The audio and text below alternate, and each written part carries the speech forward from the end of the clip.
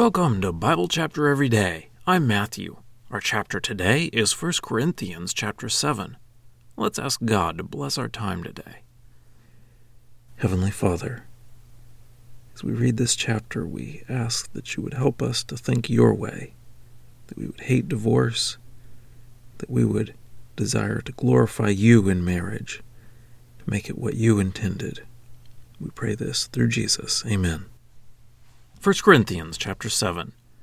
Now concerning the things about which you wrote, it is good for a man not to touch a woman, but because of sexual immorality, let each man have his own wife, and let each woman have her own husband.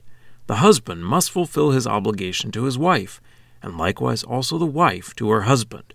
The wife does not have authority over her own body, but her husband does, and likewise also the husband does not have authority over his own body, but his wife does.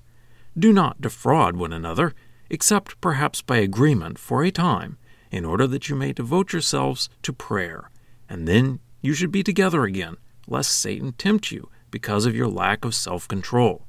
But I say this as a concession, not as a command. I wish all people could be like myself, but each one has his own gift from God, one in this way and another in that way. Now I say to the unmarried and to the widows, it is good for them if they remain as I am. But if they cannot control themselves, they should marry, for it is better to marry than to burn with sexual desire. To the married I command, not I, but the Lord, a wife must not separate from her husband. But if indeed she does separate, she must remain unmarried or be reconciled to her husband, and a husband must not divorce his wife. Now to the rest I say, not the Lord, if any brother has an unbelieving wife, and she consents to live with him, he must not divorce her. And if any wife has an unbelieving husband, and he consents to live with her, she must not divorce her husband. For the unbelieving husband is sanctified by his wife, and the unbelieving wife is sanctified by the brother, since otherwise your children are unclean, but now they are holy. But if the unbeliever leaves, let him leave. The brother or sister is not bound in such cases, but God has called us in peace. For how do you know, wife, whether you will save your husband? Or how do you know, husband, whether you will save your wife? But to each one, as the Lord has apportioned, as God has called each one, thus let him live. And thus I order in all the churches. Was anyone called after being circumcised?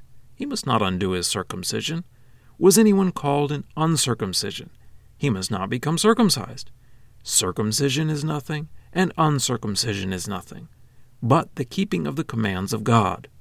Each one, in the calling in which he was called, in this he should remain. Were you called while a slave? Do not let it be a concern to you, but if indeed you are able to become free, rather make use of it. For the one who is called in the Lord while a slave is the Lord's freed person. Likewise, the one who is called while free is a slave of Christ. You were bought at a price. Do not become slaves of men. Each one in the situation in which he was called, brothers, in this he should remain with God.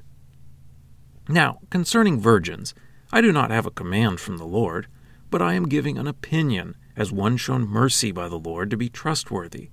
Therefore, I consider this to be good, because of the impending distress, that it is good for a man to be thus. Are you bound to a wife? Do not seek release. Are you free from a wife? Do not seek a wife. But if you marry, you have not sinned, and if the virgin marries, she has not sinned. But such people will have affliction in the flesh, and I would spare you.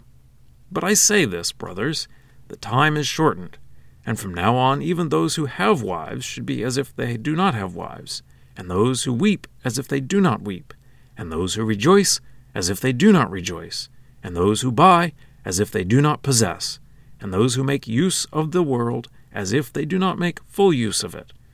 For the present form of this world is passing away. But I want you to be free from care. The unmarried person cares for the things of the Lord, how he may please the Lord. But the one who is married cares for the things of the world, how he may please his wife, and he is divided. And the unmarried woman, or the virgin, cares for the things of the Lord, in order that she may be holy both in body and in spirit. But the married woman cares for the things of the world, how she may please her husband. Now I am saying this for your own benefit, not that I may put a restriction on you, but to promote appropriate and devoted service to the Lord without distraction. But if anyone thinks he is behaving dishonorably concerning his virgin, if she is past her prime, and it ought to be thus, let him do what he wishes. He does not sin, let them marry. But he who stands firm in his heart, not having necessity, but has authority concerning his own will, and has decided this in his own heart, to keep his own virgin, he will do well.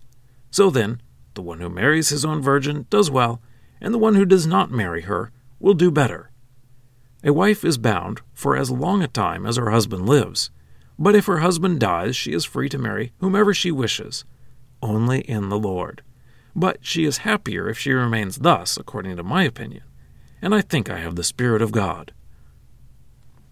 Well, that's the reading. Let's dig in. Paul starts chapter 7 saying, "Now concerning the things about which you wrote." So apparently the church in Corinth had sent a letter to Paul with some questions. We don't have that letter, so we just have to guess from Paul's responses what they had asked in the letter. Clearly in this chapter, Paul is answering questions about marriage and sexual relations. At different times in history, people have tended toward different extreme views of marriage. Sometimes it is viewed as essential, and that everyone has to be married. At other times, people who are not married are viewed as more holy than people who are married.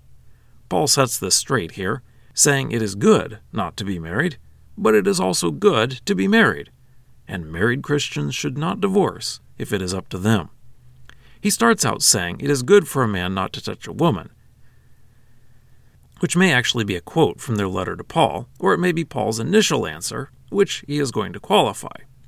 It is good for a man not to get married, if he can do that and not be tempted into sexual sin.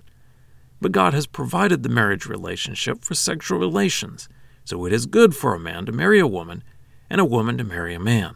Paul says that married people do not have the right to refuse to have sexual relations with their spouse, only for a short period of time if they both agree to spend some time focused on prayer. Paul was not married, and he says that is a good position to be in.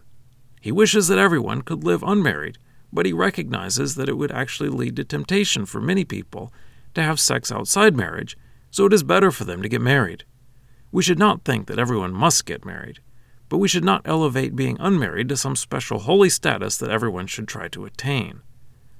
Paul says people should not get a divorce, but he says if a woman divorces her husband, she should remain unmarried or else get back together with her husband. And Paul says a husband must not divorce his wife. But then there is a problem for Christians who are married to people who do not believe in Jesus. Paul says if the unbeliever is willing to remain married, then that is good and they should not divorce. But if the unbeliever wants a divorce, Paul says that the believer does not have to hold on to the marriage at all costs. Paul says, the brother or sister is not bound in such cases, but God has called us in peace.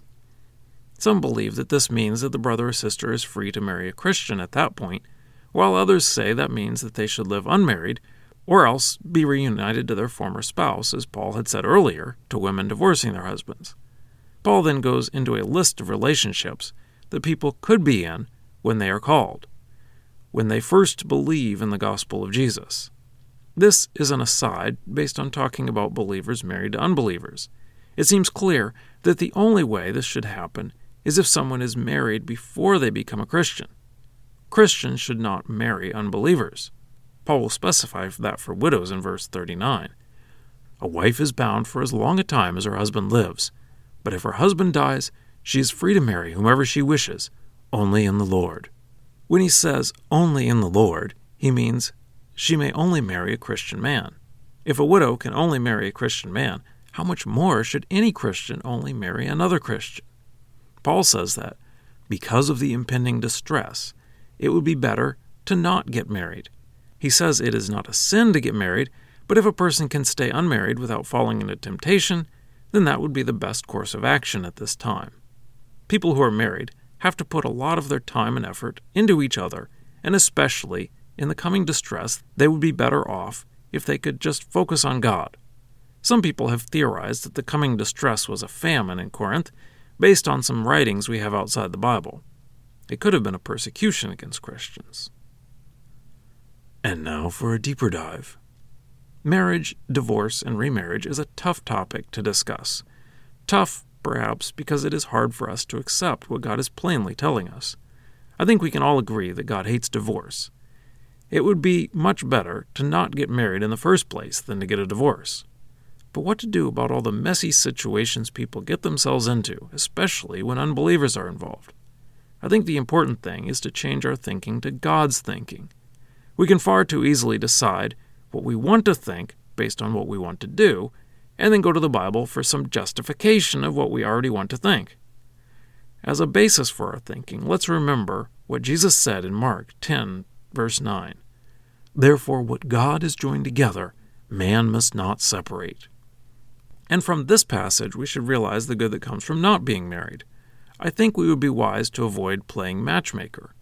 Not only could we be pushing people into getting married, which could lead to sin, we could be telling them that their current situation is not a blessing from God.